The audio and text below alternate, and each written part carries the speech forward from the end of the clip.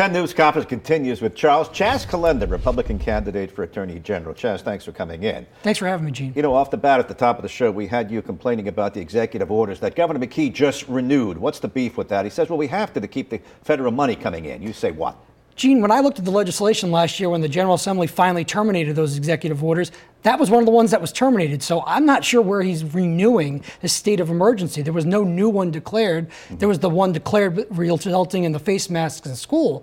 But I don't know what he's re-upping. I know he wants the federal money. I can understand that, but at some point that's going to run out. Right, but he says I have to do it to get the federal money. So is he on sound legal ground? I don't think that's an emergency to get federal legal money at this point. And given the state of what it was originally issued for under the COVID-19 emergency. All right, so if you win in November, you prevail, you'll be in January. Hey, this thing could keep going on. He can certainly renew for the next 3 months. You would say, no, not anymore? Well, I'd at least have a conversation with him and tell him, like, we need to have a legal discussion about your authority to continue going down this route. Right. Let's say in this kind of neighborhood, what's your view on firing people or getting tough with people who didn't want to get vaccinated? That happened here. Yeah, I thought that was a real problem. I think everybody should have the right to do what they need to do with their own body. Okay. And everybody made that choice. And the people who made that choice or were forced to make a choice, a lot of them lost their jobs, their livelihoods, and they were forced out of things that they should never have been forced out of. Right. I would never have defended that if I was the Attorney General these last 4 years, because I don't think that was in conformity with our state law or our Constitution. Were you vaxxed and boosted? I was. Yep. I was vaxxed. Right. You think that's an issue? Is that an appropriate question to ask? Were you vaxxed and boosted? No, I don't. Not that I take any offense to it. But well, it's in the context of politics, and you're opining on it. I think it's a fair question. But in life in general. No, I don't think it's anyone's business, just like I don't think it's anyone's business about what medical procedures you might be having. Right. I mean, these are the decisions that I made for myself and my family, just like everybody else should be making for themselves and their family. I don't like to ask people who they voted for. That's kind of sacrosanct. But I think it is fair to say, well, what kind of Republican are you? Are you closer to Trump, or are you closer to Charlie Baker in Massachusetts? Where are you? I'm probably somewhere in the middle there, as far as my personal views. Right. But again, I'm going to have a Republican, the R next to my name when it comes down to this. But I'm not going to run an office like that. The Attorney General is the chief law enforcement officer, and I'm not going to run to be the Republican Attorney General. I'm going to run to be the Attorney General for all Rhode Islanders, whether you voted for me or not. I also don't think it's anybody's business to release their tax returns, but it's become a political issue. What do you feel if somebody said to you, "Well, you show us your tax returns"? You're a politician. You're in the public. You would do that? I showed them. The Providence Journal asked me for my tax returns, and I released them. Right. Were you comfortable in doing that? No, I wasn't. I don't think it's really anybody's business unless you've got a major problem. Like maybe the IRS is investigating you. Yeah. You've been accused of some sort of fraud. I mean, maybe that's a legitimate issue, but mine are pretty basic. I don't know what they were looking for in there. All right. Let's move to the truck tolls. The governor says we're going to appeal it, and the Attorney General's office is going to lead the charge. You would say what? Now, if you prevailed and you get in, would you say, I'm not appealing this? I absolutely, unequivocally will not support a governor an appeal in that case. That case, they hired an outside legal firm to help the Attorney General defend that matter, which was blatantly unconstitutional under the Commerce Clause. If you read that decision, you saw the disparate impact, the discriminatory impact that it had on out-of-state commercial trucking. I don't see any wiggle room for success. You're going to throw a ton of money at an ultimately probably be a very unsuccessful appeal. They need to find other ways. There's a lot of waste in state government as far as money is concerned. They can make up that $40 million in other ways. I'm not going to throw another $7 million at legal fees for a futile appeal.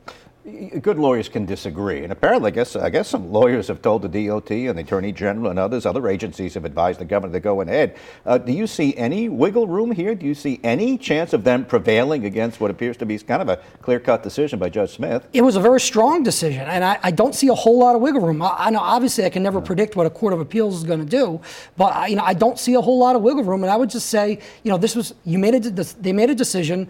At this point, I think we have more important things that people are worried about to move on to. You'd pull the plug on that? I would, as the attorney, or at least I would tell the governor, I'm not going to be part of that appeal. Right. I once asked Attorney General Peter Neronha, who's your opponent, would he go after CVS and the opioid crisis, or is that the home team we're not going to touch? What would you do? If there's a violation of state law, or something that's harming Rhode Islanders, of course I would make sure that they're held accountable. You have to have the evidence, and you have to have the rule of law on your side. You can't be doing these as a political stunt or anything that's going to just simply score political points. So if I'm gonna go after a company like CVS, I'm gonna make sure I have a strong case to go after them with. Well, Attorney General Noronha pretty much echoed that. He said, I'll go after whomever I think violates the law. CVS is losing in jurisdictions across the country, but different laws apply in different states. That's the nuisance law may not work here. All right, with regard to Attorney General Peter Noronha, listen, he's a tough candidate. He's a law and order man, was the U.S. attorney. I don't hear a lot of beefing or a lot of complaining about how he's doing his job. Are you hearing otherwise? Absolutely, and it's honestly, Gene, I've been very surprised at the amount of complaining. It's really the lack of responsiveness that the people have gotten from his office. People have looked to his office for help for various reasons, ranging from the criminal side to the civil side to the consumer side, and they just get the brush off. They're calling it brush off condescension, and somebody else will call you back, and they never hear back. Just for example, you have recently there was a case out of Newport where a police officer was accused of assaulting a young man who now has criminal charges against him as a result of that.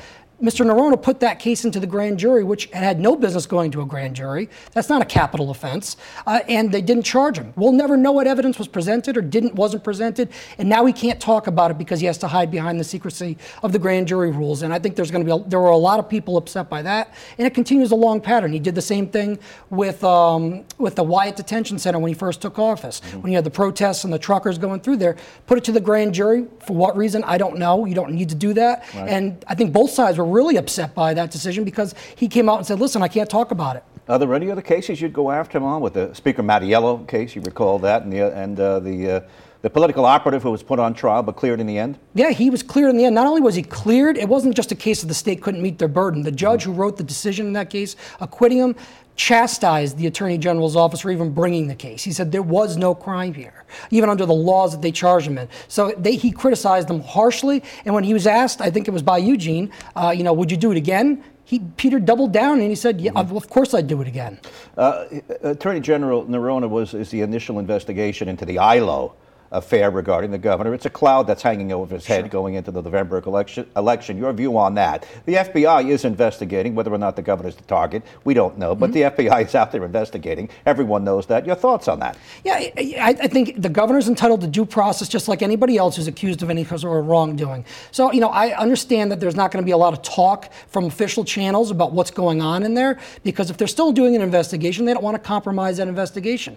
I think the governor should be a little bit more transparent about what status, as far as his concern, as what he knows about going on there. Obviously, he may have some legal concerns in doing that, but I can understand why the Attorney General and the U.S. Attorney may not be speaking a whole lot more on that right now. Why do you want to get in this game? Just finally, 30 seconds. It's a nasty game. It is a nasty game, and I never thought I'd do it, but I've been very disappointed by Peter's, his performance in that office. I knew him when he was the U.S. Attorney. Different guy completely. I think he's turned into a very partisan advocate as opposed to our law enforcement office, and I'm here to be a check and balance on the areas of government that just don't have one right now. But we'll have the Attorney General in the balance of what you've just said about him. But in the meantime, good luck. You are the Republican candidate for Attorney General. Thank you, Gene.